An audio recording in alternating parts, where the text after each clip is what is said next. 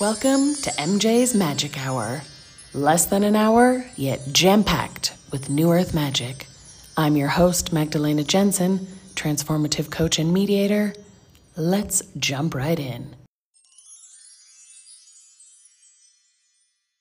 Welcome, everybody, to episode, I think we're on 20 of MJ's Magic Hour. I'm so excited to be back after taking a week off for Thanksgiving. And as well, this is like a double backsies because I'm back as well for a part 2. I've never done this before, but our conversation was so stimulating and I feel like it opened so many doors that I'm now really excited to walk through together with you.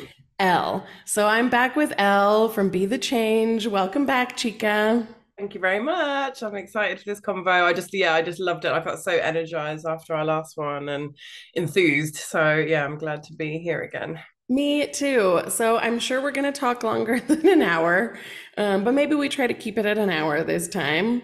Yeah. And today we're going to just get right into it. I'm not going to bother with too many introductions. You've introduced yourself already last episode.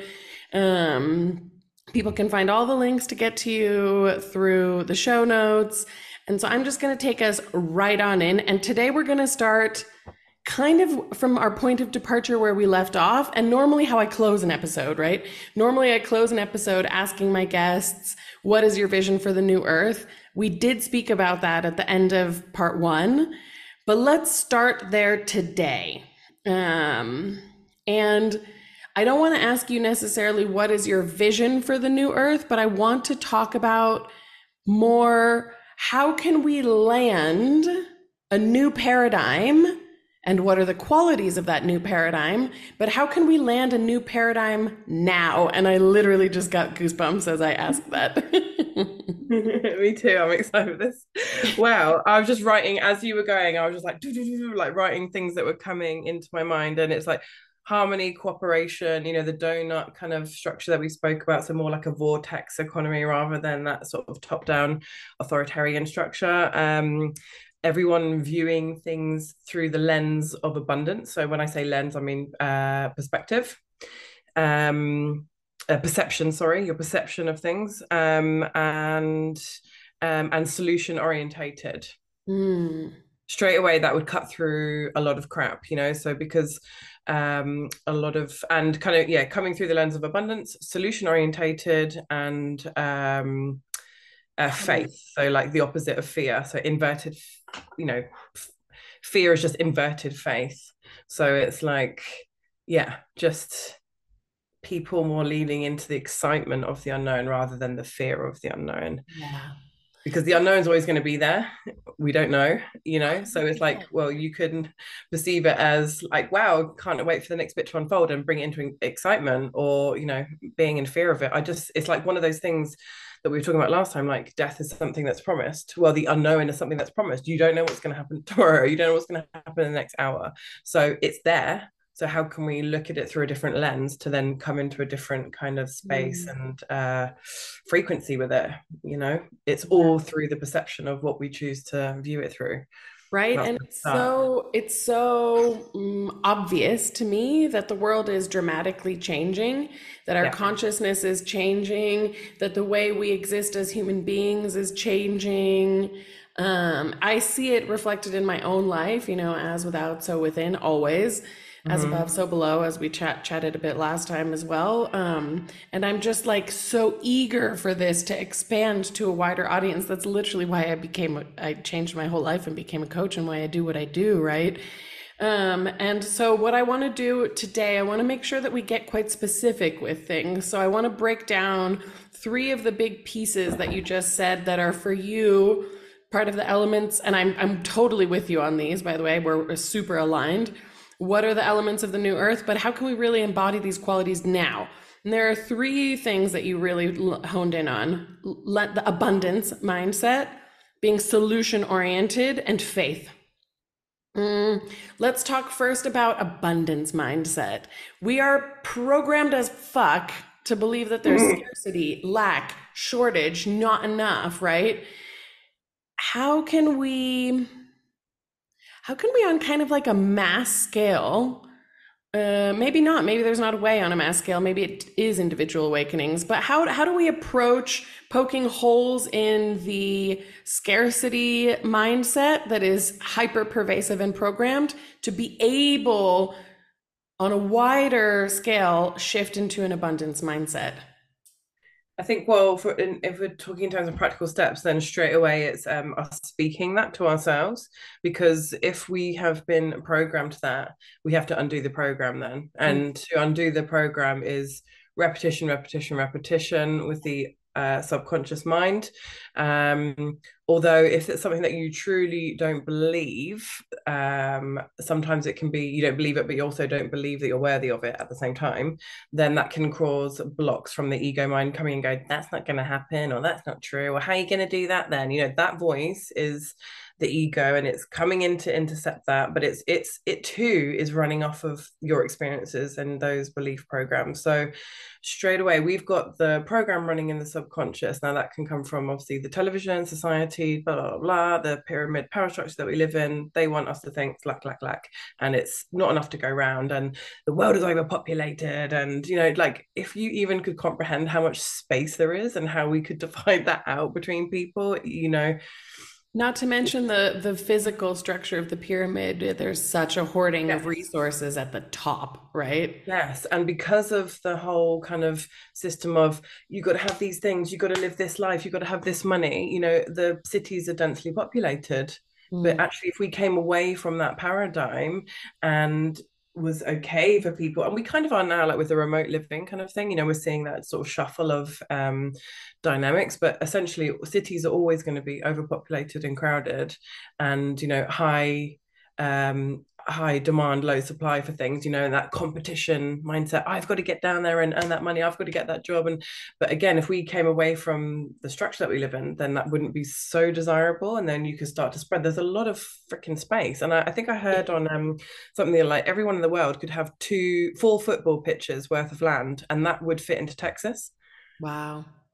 So just to give people perspective, like we look at this again, we look at this little map, of the world, and we're seeing these little continents, but it's vast, vast, vast, vast, vast.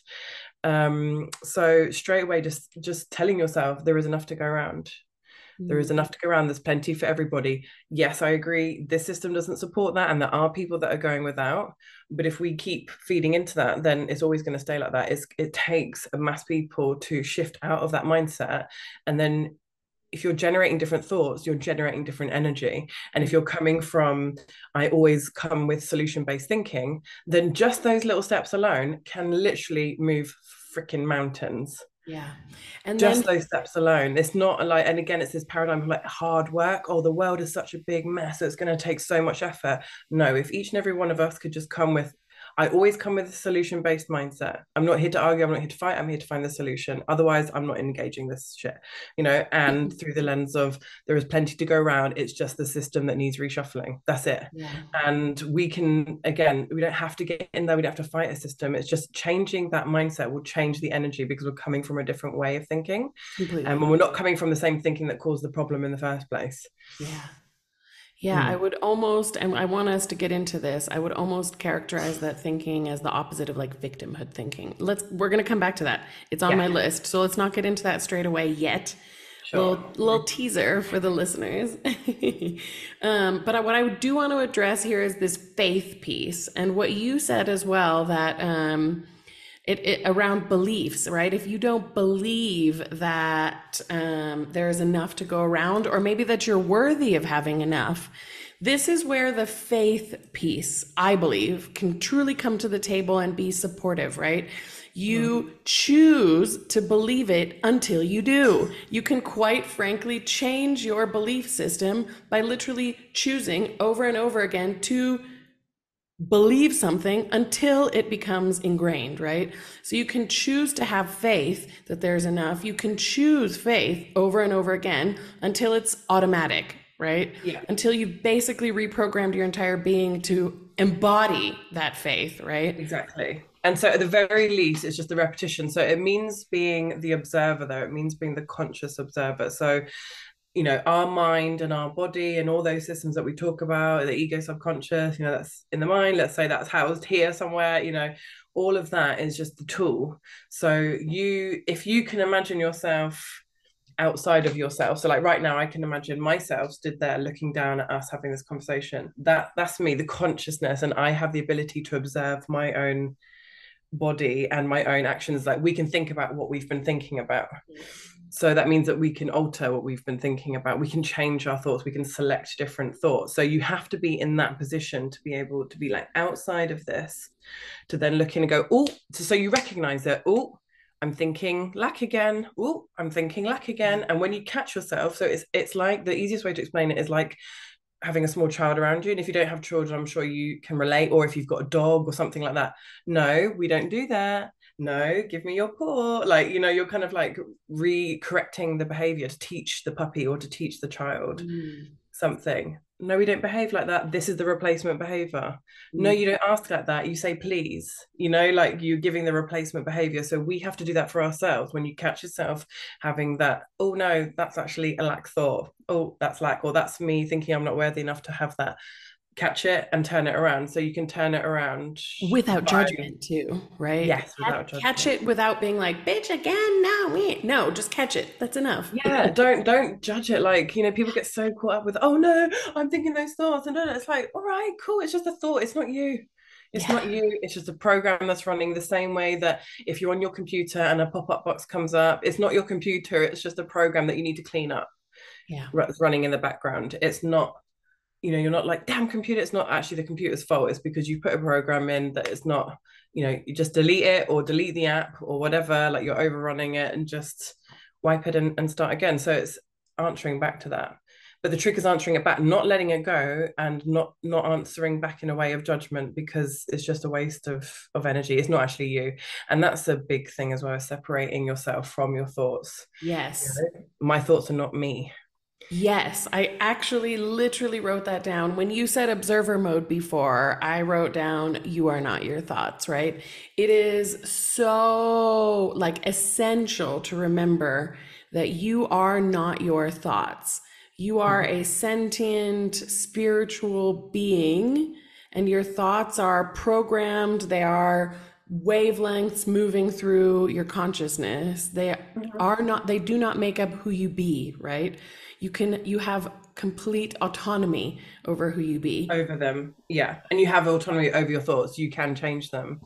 Yes. And if it's a really reoccurring detrimental thought, then yes, it might need a bit more training, but essentially it is something that you can change. If you can think about what you've been thinking about, that means that you're the observer then. So that means you're not your thoughts. So how It's do like saying, you? have a word with yourself. Well, if there's only one of me, how can I have a word with myself? Yeah, totally. That's the two sides, because it's the consciousness speaking to yourself, your mind, your body, your tools. It is a part of you, but how can you speak to yourself if there's only one of you? So it's. I have two veins I want to take this.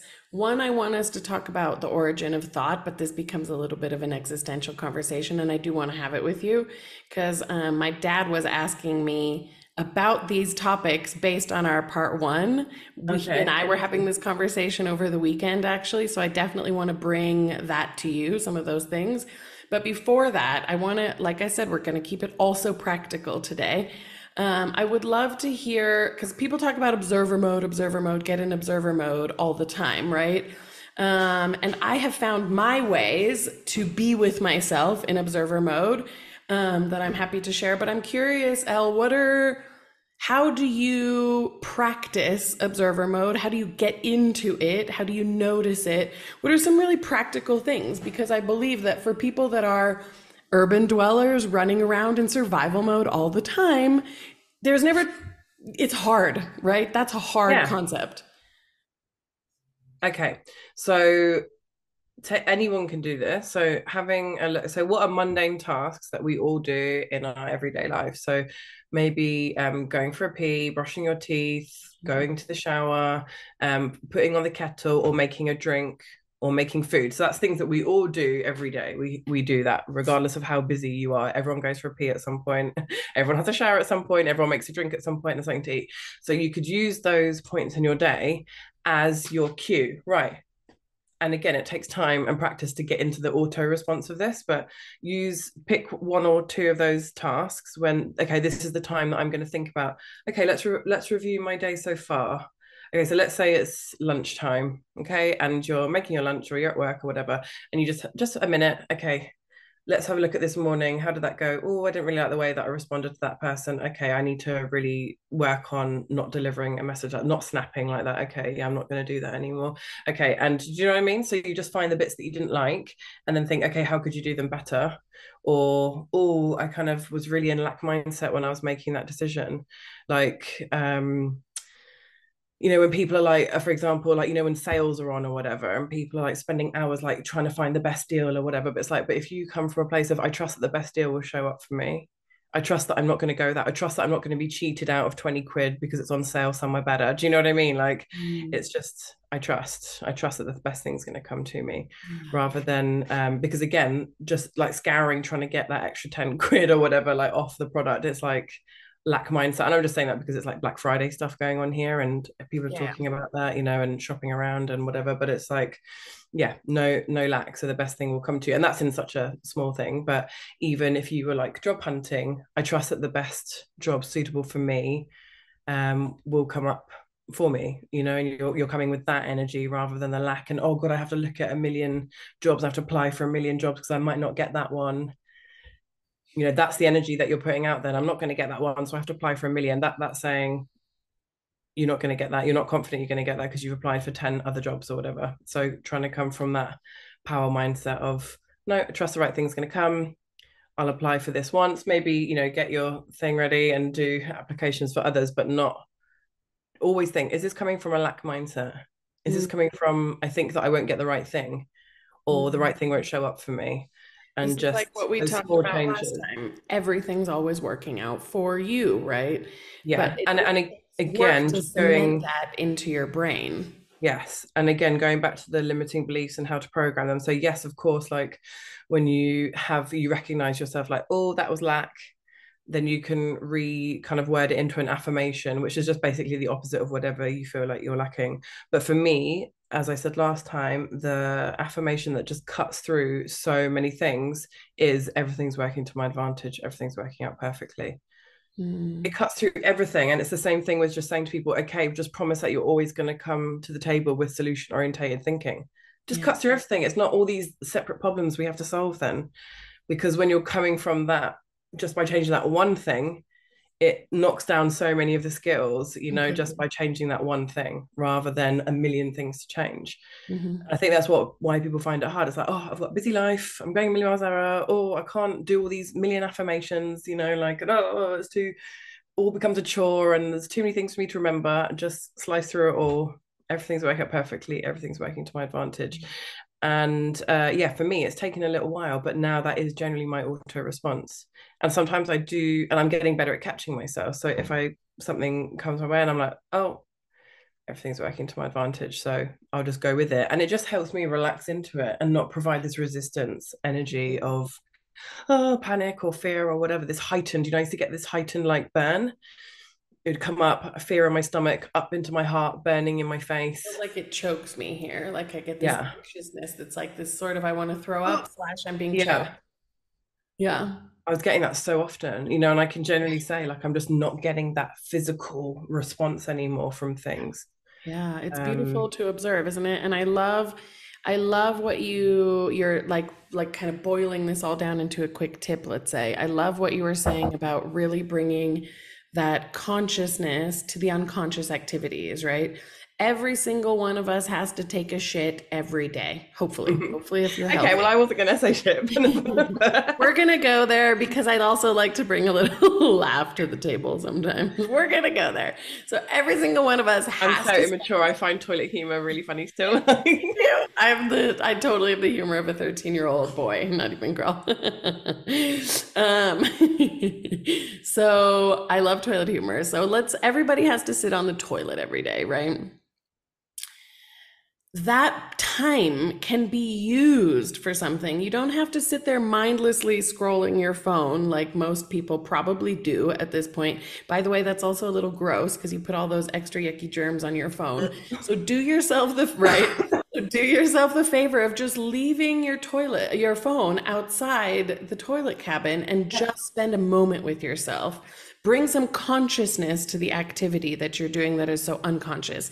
The cutting of bread for your sandwich, the brushing of your teeth, all of the things that you inevitably are doing anyway. Bring a little bit of consciousness to them, of self reflection. Practice observer mode in those moments to truly observe yourself without judgment. How have you behaved so far? How would you prefer to be? And what can you do differently? And that's enough. And if you do that every day, you will see immense progress after a couple of months, immense progress. The other thing is that when you're doing those things, that is your subconscious operating. So your subconscious is in, I mean, it's always running, but it's, when you're doing those things where you can basically, like, even, like riding a bike, you're riding the bike, yeah, you're watching the road, but you can think about this, or you can listen to this music or this podcast, or think about what you're going to buy for dinner or whatever. Like, it's your subconscious working, because you've ridden that bike a million times, you've walked down that road a million times, you've chopped bread a million times, you've made tea, you've sat on the toilet a million times. So it's things that you don't have to think about because it's the program running to do those. So that's another prime time to start pulling apart those programs when they're already kind of in use, Right, in because your those mundane subconscious is moments. at the forefront. Yeah. Yeah, beautiful. And then let's dive into this topic of you. Wait, before we do that, I want to just add for listeners something that one of my things that I personally do. I don't journal every day. I journal most days.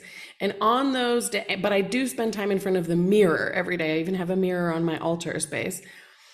And when I sit in front of the mirror, that's when I do my affirmations, right? I am powerful. I love you. Everything is working out for me. I forgive you forever not thinking that.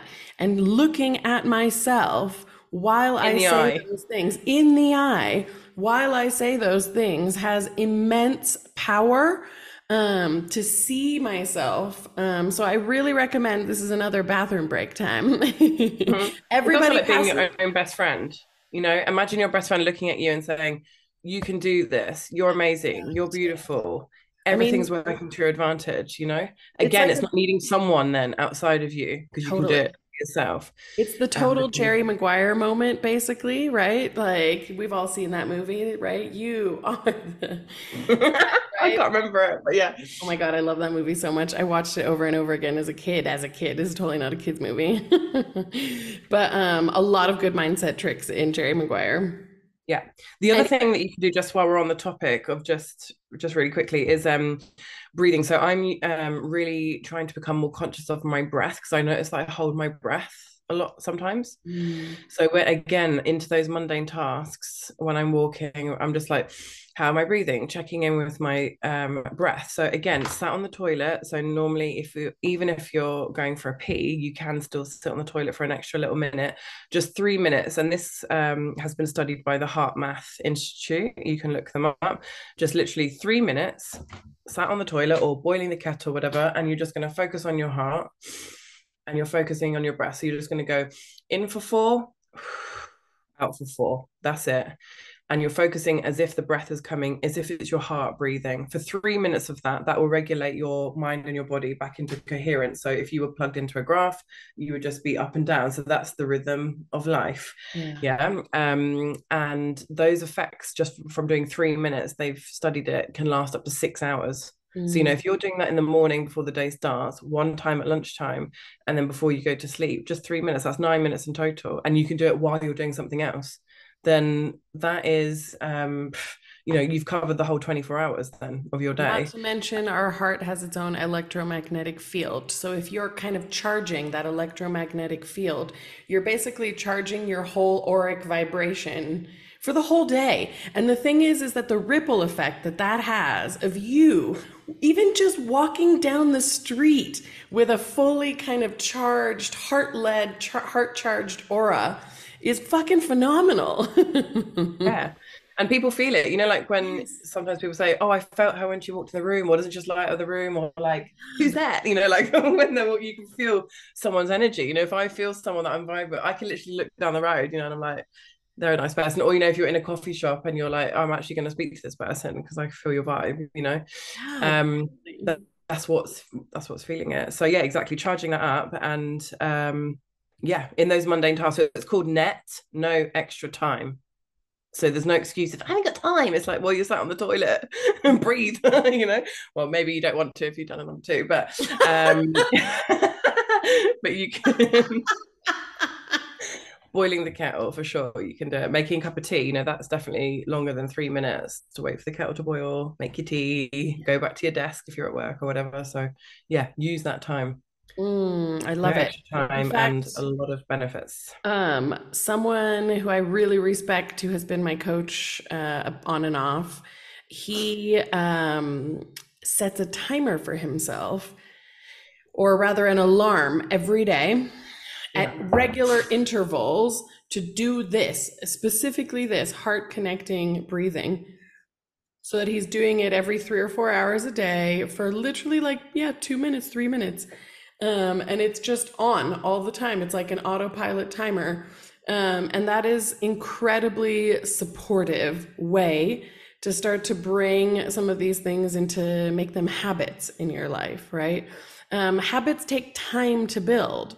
So no need to berate yourself for not getting it straight away, but it does require kind of commitment and dedication and like devotion, really, discipline for the beginning, right? Once you've done Yeah. something 21, 40 times, you've created a new neural pathway, you've created a new habit. And it becomes a lot easier to do these things, to be in that observer mode, to kind of start to literally think and be in a different way with repetition after you've repeated Yeah. something for a certain period of time. See, I find it really fun because I don't need anything outside of me. You don't need a pen, you don't need a piece of paper, you don't need a program, you don't need an app, you don't need to go up a mountain in Tibet and do a 3-day retreat. You don't need Yeah. anything outside of you. So it's all at your fingertips because another thing, like this whole materialism makes you feel, oh, you need this or you need that to measure your heart rate. You need that, blah, blah, blah, measure Right. the distance you've run. And blah, blah, blah. You feel like you need all these things. And again, I used to find that really overwhelming or, all these different techniques of, oh, well, how do I center? How do I meditate? It's just very simple. Doing that heart connection breathing that we spoke about, bringing that into your thing and doing very basic affirmation of everything is literally, you don't need much more than that, Yeah, it's wild. and And the effects in your life, you will start to see them, and that will keep you going, right? And mm, you'll start to notice yourself being a different person, right? And for me, that's like the most thrilling and exciting thing. There's a lot that comes with being a different person as well. A lot of things that you have to learn to say goodbye to. A lot of things that will no longer vibrate at the same frequency that you're vibrating at. And so there's stuff that comes up that it can be helpful to get a little bit of support on. Let's not deny that. I am not like some kind of solo yeti in the woods in my self-development journey, right? Like I've definitely gotten therapeutic support, coaching support throughout the journey. And it's not necessary. You are whole, complete, and resourceful just as you are. And the breath heart connection, and some simple mindset shifts regularly, it will take you a long way. yeah, it So really will. I want to kind of tag off of what you brought up about the breath, because this tags into the other thing that I want us to Mhm. go into, which is that you are not your thoughts. And if you are not your thoughts, where do they come from? Where does thought come from, according to you, Elle? I mean, this is purely speculation. I'm not saying this is complete truth. I'm just saying this is kind of what I'm kind of forming it as. But essentially, there is, because we're all connected, there is a quantum field, if you like, or a soup that we all are connected to. So that's, sometimes you can have the same thoughts as someone, you're like, oh my God, I was just thinking that. like, so it's a bit like the cloud, so there's like a lot of information. You're hooked up, we're all hooked up to that same cloud. Our thoughts go into that, leave vibrational imprints, or our words as well. And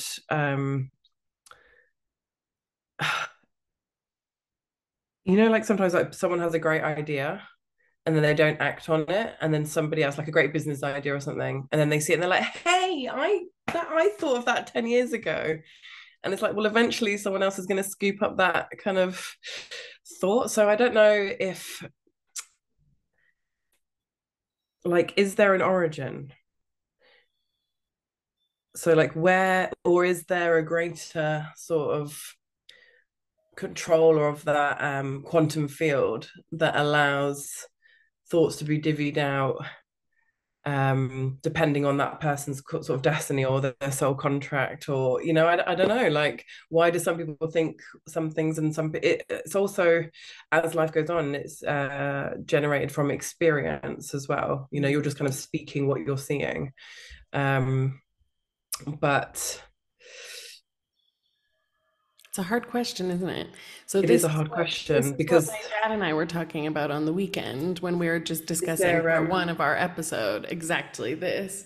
And what he brought is to there a my, source well, that's where it. people can sort of select thoughts from? So because if everything in the kind of world of atoms and stuff, it's like an energy, it's like everything already exists. Mm.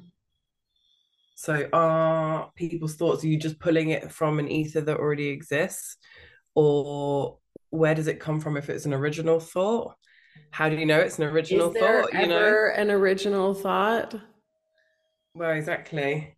Right? So So the way that it's explained in the Bible is that thought is like the breath of God, right? It is the first thing that comes into us when we are alive. It's the first thing that happens. We breathe, right? And it's the last thing that leaves us when we die. Our breath leaves us, right?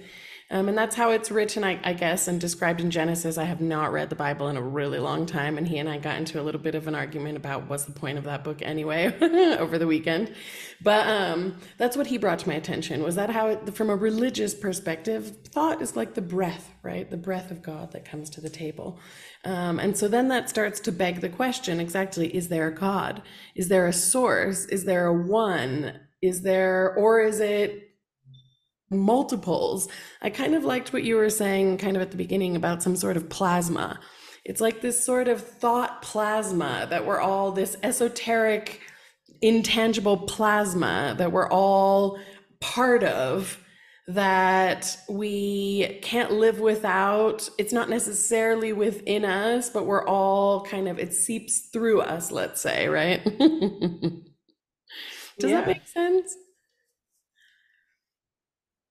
definitely. Because then, okay, like, for example, if someone's stuck in a thought pattern like, oh, I'm ugly, I'm not good enough, the world's so shit, blah, blah, blah, blah. Well, it's just like, the thing is that if we don't take charge of those thoughts, like, being the conscious observer, then I think it's like up to like 70% of your thoughts are just the same as yesterday if Yeah. you don't interrupt those programs. So then surely does it depend on programming as well? Yeah. So for me, um, Ah, for me, it's not like you have a thought. Thoughts spontaneously arise. Thoughts spontaneously pass through you, and you can choose to latch onto them or not. a bit That's like the more how I see it. sushi belt, Yeah, like like a sushi all of the belt. thoughts You are on can the either belt spinning grab, around. Which one are exactly, you you going to can either grab off grab, and right. latch onto? It's like a good piece of sushi or it's a shit piece of sushi, depending on which one you grab, kind of thing. Uh, right? So I've just had a thought.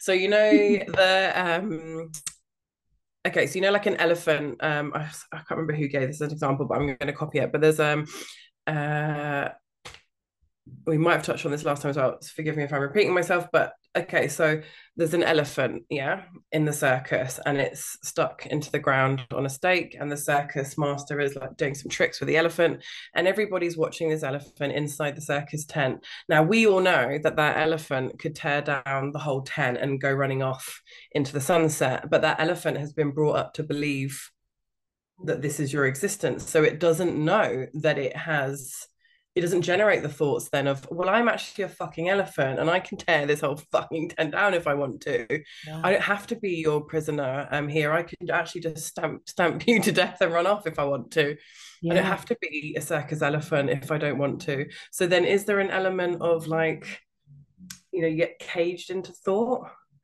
If you haven't had an experience or you've been programmed a certain way, then there's kind of like almost a ceiling. Well, look at how, let's say, since the rise of the internet, we have had Yeah. so much more exposure to the world, to how other people think, do things, live, right? And Yeah. since the rise of the internet, we've also seen like the kind of unleashing of all the thoughts, all the possibilities. And we've also seen massive rises in mental health problems, and suicides and struggles and people living out of alignment, and being dependent A bit on addiction. overexposed almost. Exactly. So it's almost like overexposed, right?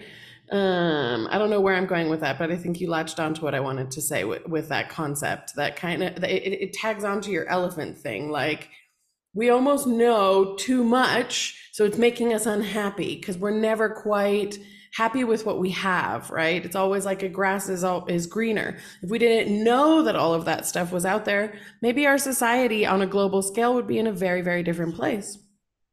Well, yeah, I think so. And I think there has been sort of social implications from that kind of overload of information. And again, it's because, like everyone lives in their own kind of paradigm, their own sort of universe and their own existence based on their environment, their upbringing, their exposure to things. So if you've got like an overload of that, and again, I think it can bring a lot of like wanting for something outside of you. Like I can see that this person has that life. I want it. I'm not happy in this life, Yeah.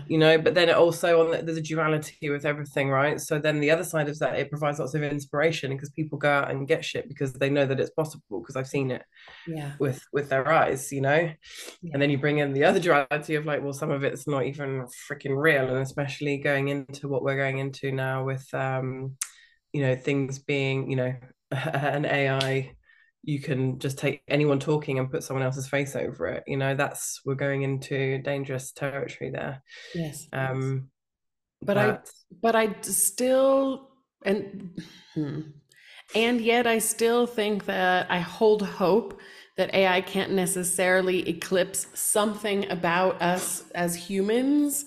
There is absolutely. something more, right? There is a depth of consciousness, a layer, a depth of consciousness that I think is special to us as humans. I'm not really Mm. sure what it is. Well, It's hard to yeah, know. yeah, and it's also again, well, then okay, well, if we trust everything's working to our advantage, then let it unfold, like because there's this big thing at the moment about Mm, like digital currencies coming in. We must stop them. We must stand up and we must stop them. But then that brings in the fear thing. Well, if we don't stop them, then where are we headed to?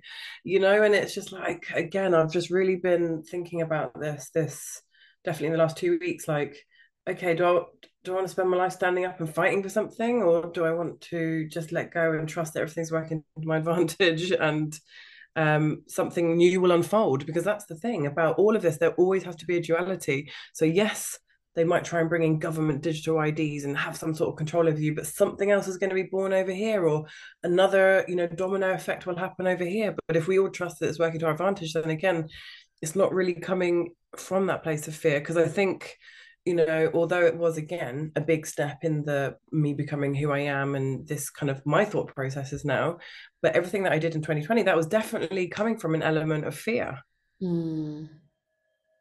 you know, and but then you need action to generate change as well. So it's like that fine. It's a fine Just that line, right? fine line. But then, Here's the part of the action. You need action to generate change. You can take action from a place of heart-led alignment rather than fear. And that's where it comes kind of circles back to all of the things that we were talking about before.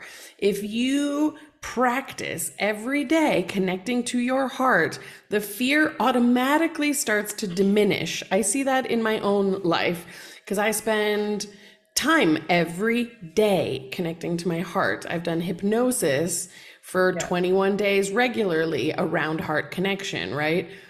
All So of sorry. you're Sneeze me. fine. Bless you. Sneeze me. Excuse me. Bless you, dear. And so you truly like can diminish that autopilot of fear by choosing the other end of the spectrum, let's say, choosing love over and over and over again. And it's so cheesy and cliche sounding, and it's repeated on, t-shirts, cards, and blah blah blah, but there's a reason that it's repeated everywhere because it truly is the way to truly choose heart-led love all the time, you know? And it's just also like on a more practical level that for people that can't get into that space right now or are on their way to and not connecting so much with that, like for example, today, so if spent today stressing about, but the predominant of my thoughts was about stressing about the future, it's like that's a whole day gone on Mm, stressing about something that you don't know. Like it's just like logically when you start to break it down, it actually does not make any freaking sense, does it? But no. it's again a programming that's underlying in society because then it keeps people busy stressing about shit that they don't need to stress about.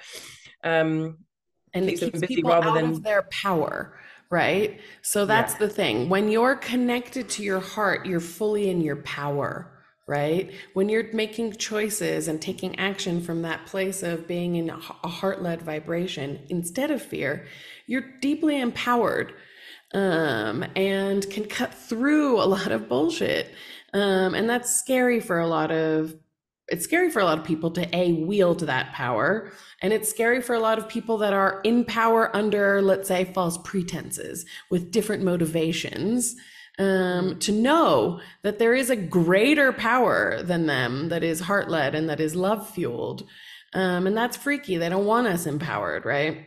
um, let me come to one of the questions that I had on my list to speak with you about today because I Yeah, think it sure. fits really well into this moment in time.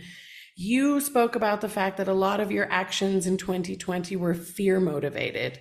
And for me as well, right? Like no every that a lot of us have been going through that in many different ways because we're so inundated by fear all over the place. How do you discern what's different? How do you know if you're acting out of fear or not? And really, the question is kind of how do you discern between intuition and fear? How do you personally do it? And how can we recommend or advise and support others to practice that? Cool. Okay, right. Uh, Go on, girl. You got this. okay, so what I mean by that, and I was conscious of this in 2020, so I was just like, oh, am I coming from a place of fear or a place of power right now? But there was definitely moments where I was like, oh my God, well, what if this happens, or what if that happens, or what if da, da, da. But do you know what it is? It's removing the power out of someone's hands. Okay, so I'm just going to use this example. Okay, you're unvaccinated, you can't come into this pub. Okay, don't want to come into your pub. Or because we were facing the prospect of, well, you're never going to go out again, basically. And I was just like, so it's coming to the rather than it being, I was in fear of being that something being taken away from me, Right. Or you being limited or somehow. fear of restriction of movement. Yeah. So, and I was in fear of, oh, what if I'm never allowed to go anywhere again, as in like on a plane or anything. Yeah. And then I just had to come back to myself and I was like, okay, well, if that's the case, would you change your mind and get vaccinated? No, I'm standing by my decision and nothing will ever change that. okay, well then you've got to deal with the consequences. So again, not coming from the place of fear, like, okay, take your power out of your hands. Fine, I don't want to go anywhere. I'll find happiness here, right here, and I'll find a group of people that want to go and buy a bit of land up north and build a bloody eco lodge on there or something. Do you know what I mean? Like it's Yes. just we'll find a different way around it then. So removing the power from someone. And this was integrated to me as a child, like, okay, this is naughty, but well, what's considered naughty, but I Mhm. couldn't understand. I've always been like this, like got sent out of a lesson, do these pages and you sit outside here, and do your work. So I was like, okay, I'm just going to rip the pages out of the book. And when the teacher came out at the end of the lesson, oh, where's the work? Oh, I ripped the pages out. Oh, well, no, I didn't rip the page. I just said like, oh, the pages don't exist. Couldn't do the work. Or why have you not done this homework? I was like, well, by the time I get to 20, this is probably going to be a distant memory, and I'm not going to be thinking about that time I didn't do the homework that you said. So I've decided not to stress myself out in this moment. Like, and it's the same kind of thing, like taking away the power and just making it, well, something that you want to do then. Um, is one way for that. But then, yeah, coming from the difference of what was it, the fear and intuition and Intuition versus fear. So taking the power back, right? Kind of stripping the person who is sitting opposite you, let's say, of their power over you, specifically stripping them of their yeah, power over you, because we don't want to strip them of their power over themselves, but their power over you. yeah. So yeah, the example that I just gave, like I was like, right, I got to get out of the country then because I don't want to be locked in here because my dream is to be somewhere where it's much more tropical. So I was like, all right, I'm going to have to go now. But I said to myself, am I coming from a place of fear, or is this something that I want to do? Mm, Because it's kind of the nervousness of it being something new as well. So you're out of the comfort zone that can come in. So again, was the whole idea from a place of fear? No, it was something that I wanted to do. The fear came in when it was something unknown. So then you have to push past the unknown yeah. boundary. But for example, like stocking up on loads of food or Toilet things like that, I paper. didn't do any of that Yeah. because I was like, that's coming from a place of fear that there's not enough. That's lack mindset. There's not enough. There won't be enough to go around. They're going to take us things off. I was like, no, I'll find a solution. So let's say they cut off the food supply. Oh, I'll make friends with a farmer then. Right? Exactly. I'll go drive to some farms and make friends with a farmer or offer to work on the land in exchange for food or whatever. Do you know what I mean? Like, again, that's so not coming from a place of fear. So intuition, I think, feels a bit more like a gentle nudge kind of coming up inside rather than feeling like it's here, like when it's an overthinking or, oh, is that, and then you're going, is that intuition? I think like if you're having to ask if it is, then it probably isn't. Yeah. Um, I also find that it comes back to what we were talking about earlier, that everything's working out for you. So if yes, so it you comes back. are, yeah, if you are having these, let's say, ideas that are coming up that are very different and make you feel afraid, like you're talking about, like moving to a new country, right? If you trust that it's going to happen anyway, regardless of whatever obstacles are in your way, it's meant for you. That's your intuition, right? This is all of that kind of divine orchestration working together. You're having that intuition.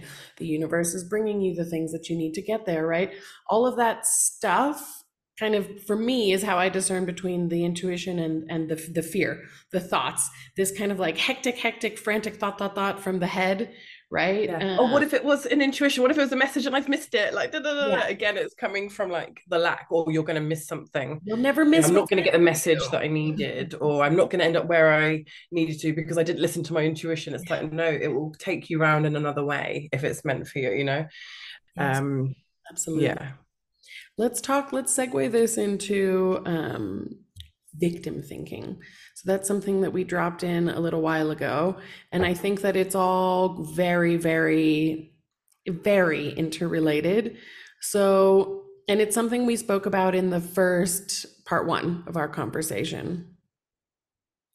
From your perspective, how much of the majority of Western society, I'm going to keep it to Western society for now, Yeah. is in this kind of like victim thinking, and how would you characterize it?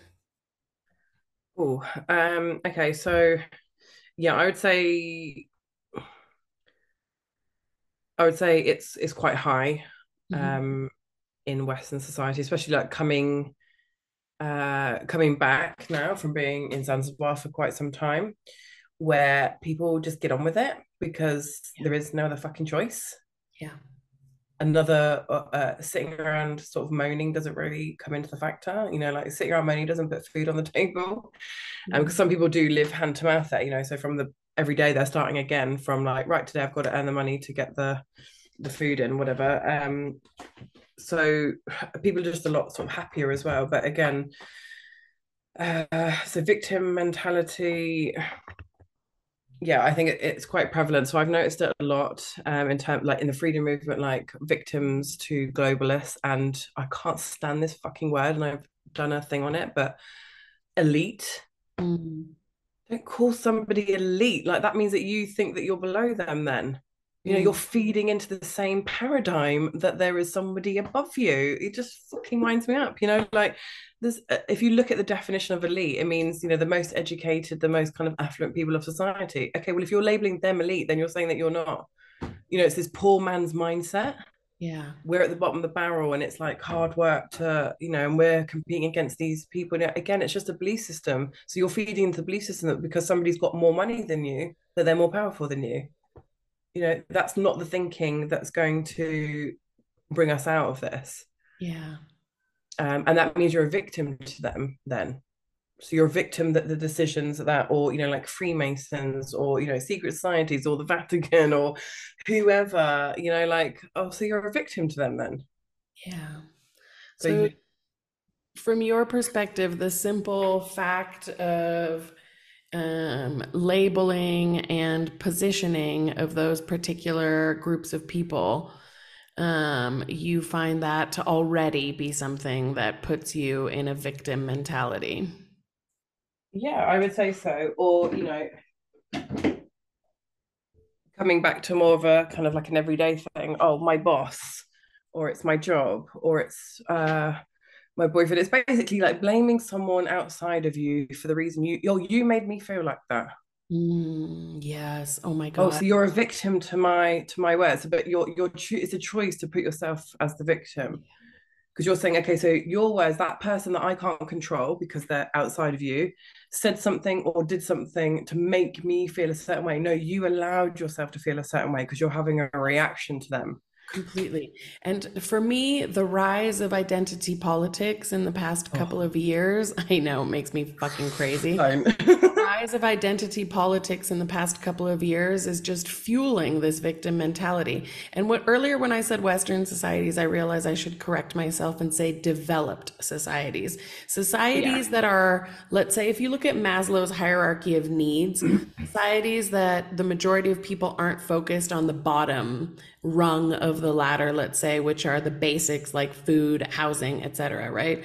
I have lived in developing countries for a very long time, as someone who was born and raised in America. And it drives me up the fucking walls to watch these identity politics being exported from countries like the United States of America that are, much higher, let's say, overall on this hierarchy of needs being satisfied. Maslow's hierarchy of needs being satisfied, and they're exporting this culture of identity politics that is effectively just exporting victimhood mentality to so many Absolutely. developing countries where they don't have time to worry about what particular pronouns they're using if they're offending you by their very breathing, right? And it Too just much drives me time, up too the much walls. energy going into this. And again, I had this conversation at the weekend with a sibling who is 18. So very much of that, not blaming it on the whole generation, but very much of that kind of emerging generation that are very attached to this kind of way of thinking. And they think They that grew they're so up in it. progressive for it.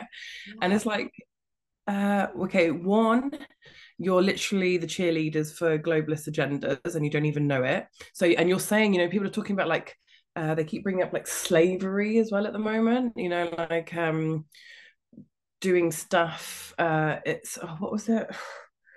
it's just like so ridiculous. And it's just like you're actually working for free right now, pushing other people's agendas, and you're spouting stuff that you don't know what you're talking about, and you don't know. Again, going back to thoughts, where did this thought come from? Somebody is behind pushing out these thoughts. How has it become so mainstream?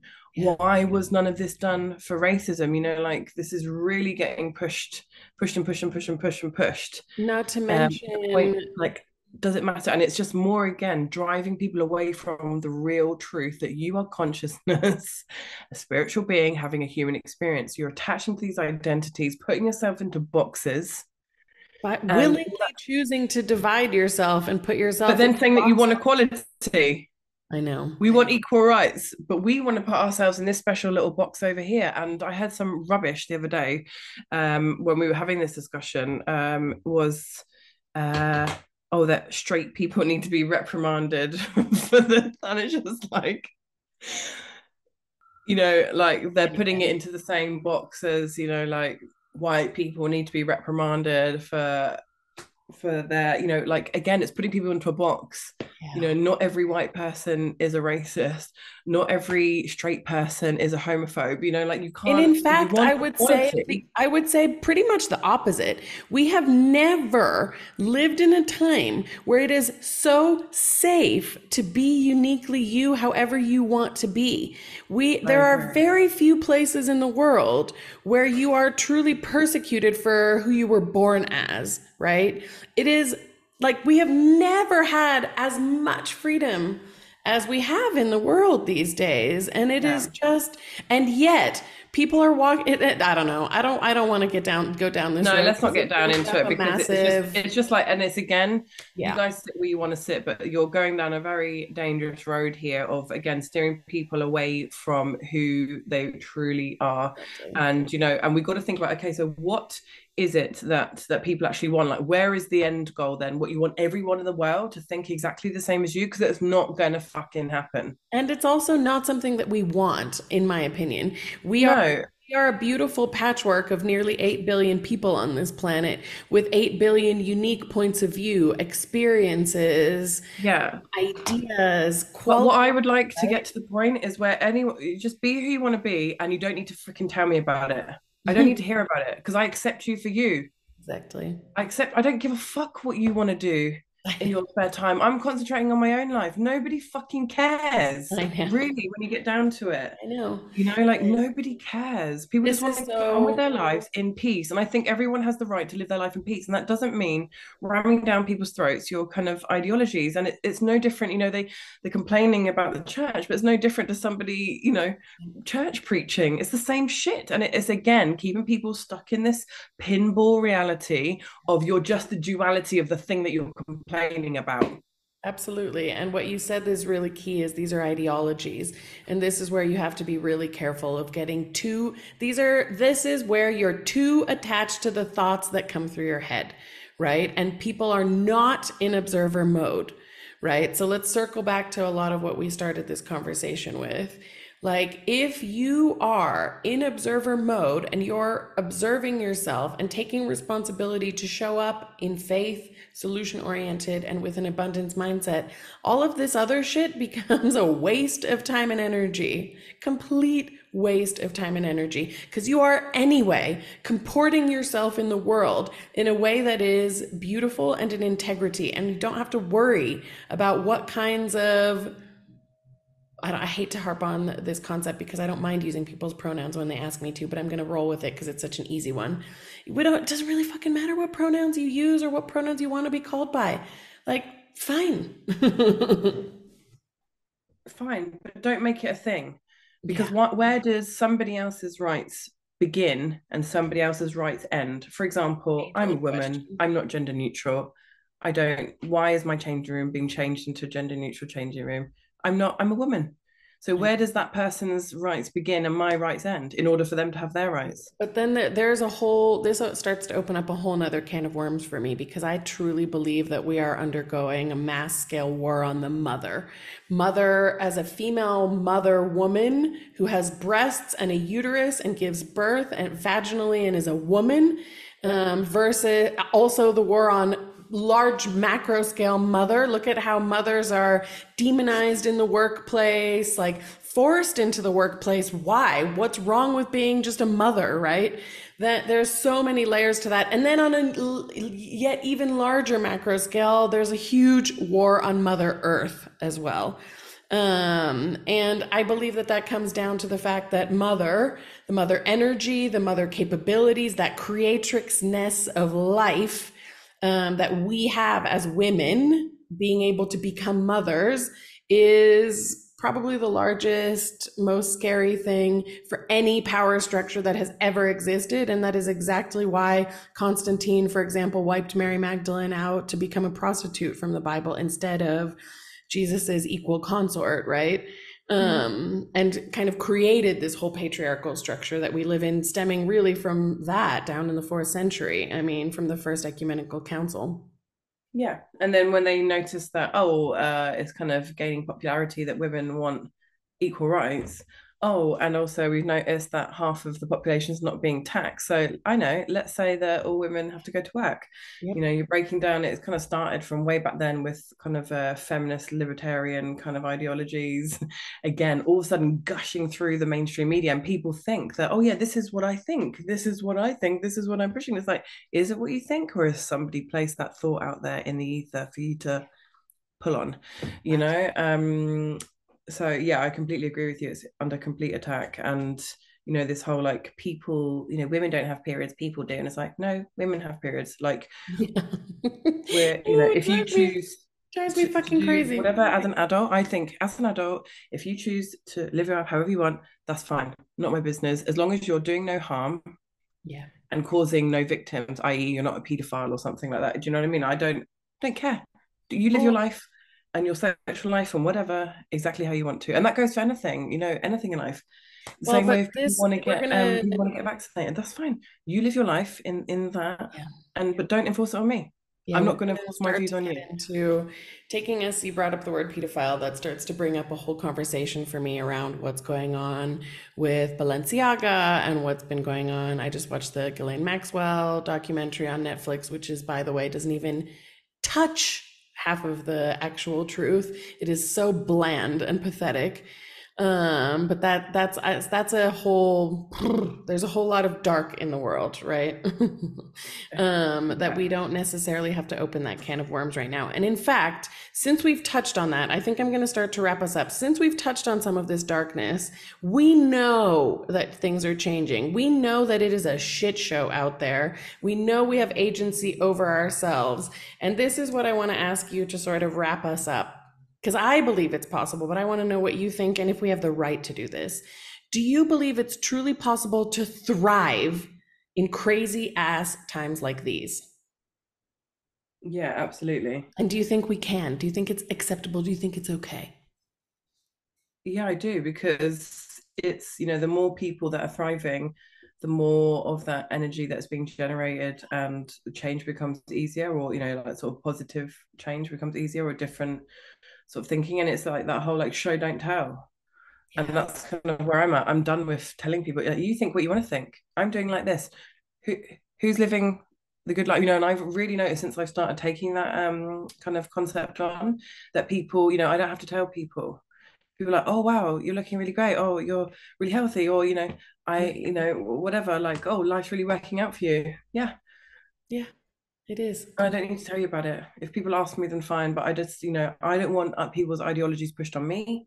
So I have to therefore then not push my ideologies on them, And it's coming to that acceptance of, I'm not going to convince everybody. And why do I want to? Why do I think that that's my job to convince everybody that my way of thinking is the right thing? Because then I'm just the duality of these people that we're complaining about, this kind of extremist ideology pushers. And it's, again, just coming back to like, where did I get this thought from? Is this my thought, or is this something that I've picked up on in my environment? Mm. And what is it that how do I want to live my life? I have to be it in order to receive it. So, you know, I don't want to receive judgment. I don't want to be told what to do by people or family members or whatever. So I'm not doing it to them. And guess what? It's obsolete. right? It's I don't amazing, in experience that fact. anymore because I don't do it. Completely. I love how you point that out. When you focus on you thriving, all of the other shit becomes irrelevant and obsolete. All of the nonsense evaporates because you're so focused on you taking care of yourself and thriving that everything just goes away. And this is my wish for people. I wish that people would realize that they would feel that they're worthy of thriving, that they're not feeling guilty or selfish about it. It is the least selfish thing you can do to thrive because it, by default, makes all the other shit go away. All the bad, negative crap diminishes automatically. Yeah. And just remember as well that, your negative crap is only what you perceive to be negative. Mm.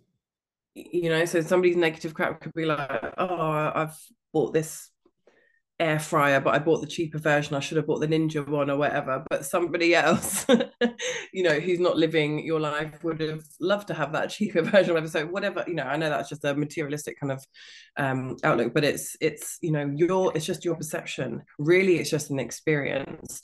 And it's an experience that shows you, do I want to go this way or that way? So if it's an experience that you personally don't like, well then steer off that way and find something that you do like, and it's again, removing this and going into the feeling. Do I feel good right now, or do I not? Mm. Is this something worth pushing past? Is this something that I want to spend my time and money on, time and energy on, or do I not? And that's another really good way that I can just finish off with a little tip is respecting your time and energy as you do your money. Mm. Because if somebody was thinking about something, they're like, yeah, but this guy, oh, is he interested in me? Is he not? And it's like, okay, it's going to go two ways. You're either going to get with him or you're not. So not worth a worry. But you know, if I said to you, or this person, or that, or I've got this bill, or whatever, or whatever, if I said to you, right, every minute that you're telling me about this problem or you're thinking about this problem, that's £100 slapped on the table, please. Quickly, people would get a rocket up their ass and change their direction of thought. Or, what would you do if I said, right, 100 quid every time, every minute? Very little minutes are going to be spent on that. And people, what would you do? You'd go and find something else to do and you'd forget about that because you don't want to spend your money on it. Absolutely. So, it's respecting your time and energy as you do your money. Because again, in this paradigm, we respect that a lot and not so much respect for our time and energy. Mm. But you earn your money by giving your energy, so your energy and time. So it's just a representation of that. So yeah, I would just say, really thinking about, is this my time and energy well spent on this subject or on this problem? If not, and it's just focusing, inverting it. So that's what you don't want, invert it to what you do want. This is what I do want, visualizing what I do want, imagining yourself in that, this is what I do want, and then being that person now. Yeah, so one of the easiest ways for me to sort of get into a mode of being that is attractive, that feels good, that is magnetic, for me, it's really comes down to practicing gratitude. The quickest way for me to feel good is to practice gratitude. So we've had a little bit of some heavy topics that have come up in today's conversation. And I'm happy with that. I'm happy to talk about heavy conversations with you. And I want to leave us on a lighter note of feeling good. So, and it was just Thanksgiving. So I'm going to ask you, I'm going to share one thing that I'm grateful for, and I'm going to ask you to share one thing that you're grateful for. And I encourage every single one of you that are listening to share something that you're grateful for. Message me, message Elle, and tell us what is it that you're grateful for, because gratitude completely amplifies good vibes and really injects us in with love, right? And really shifts us into that vibration. So, do you want to go first? Yeah, I mean, I'm grateful for my two babies. Mm. Um, I'm grateful for this computer because I'm having this conversation with you. And I am also grateful for Instagram for connecting us and us finding each other. So, yeah, that's three things. It's so easy to reel off things when you think about it. So, and it's again a great way to divert the mind away from what you don't want and focusing on, because then you're going to be in the energy of bringing in more things to be grateful for. So I could literally list, and it's getting good at listing them as well. I do it every day. This is literally my main practice every day, gratitude. So one thing that I'm grateful for sure, is the connection that you and I have jumped into so fluidly together. It's so Yeah. beautiful. We have such different life experiences, and yet we're able to bounce around with so many deep topics, so many light topics, and I really am grateful for our dynamic. So thank you so much. I've also been sitting with a lot of gratitude for the people that receive my energy these past couple of days, because my mailing list has grown, my listenership has grown, my Instagram numbers are growing, and those are all like numbers, let's say, right? But when I really sit and think about every single person behind that number, I'm just so grateful for you all for receiving me as I am, receiving my energy, and thank you. Yeah. So we're wrapping up today, part 2. I'm sure there'll be a part 3 one day, Elle. But can I just ask you to, if people want to reach out to you and tell you something they're grateful for, where it's going to be in the show notes, but I would love it if you can tell people where they can get a hold of you. Yeah, so if you just go onto my Instagram page, which is B_the_change144, there is a link in my bio. And if you click on that, the first button on there is the contact button. That's the best way to get hold of me. Sometimes DMs can get lost. Yeah. Sounds great. So get to Elle through her contact button on her Instagram, which is linked in the show notes. And thank you all so much for listening. Thank you, Elle, for coming and joining me on MJ's Magic Hour yet again. Can't wait for the next one. And take care of yourselves. Take care of yourself, darling. Thank you. Lots of love. Thanks for tuning in. If you loved this episode, leave a review or share to a friend, because sharing is caring. As always, I would love to hear your takeaway from today's MJ's Magic Hour. So drop me a DM on Instagram, Magdalena Jensen_coach. If you have been considering coaching, I would be thrilled to support you to create sustainable change in your life. Feel free to check out my website, www.magdalenajensen.com, and let's chat. It all starts with a conversation. Take care of yourself, and sending love.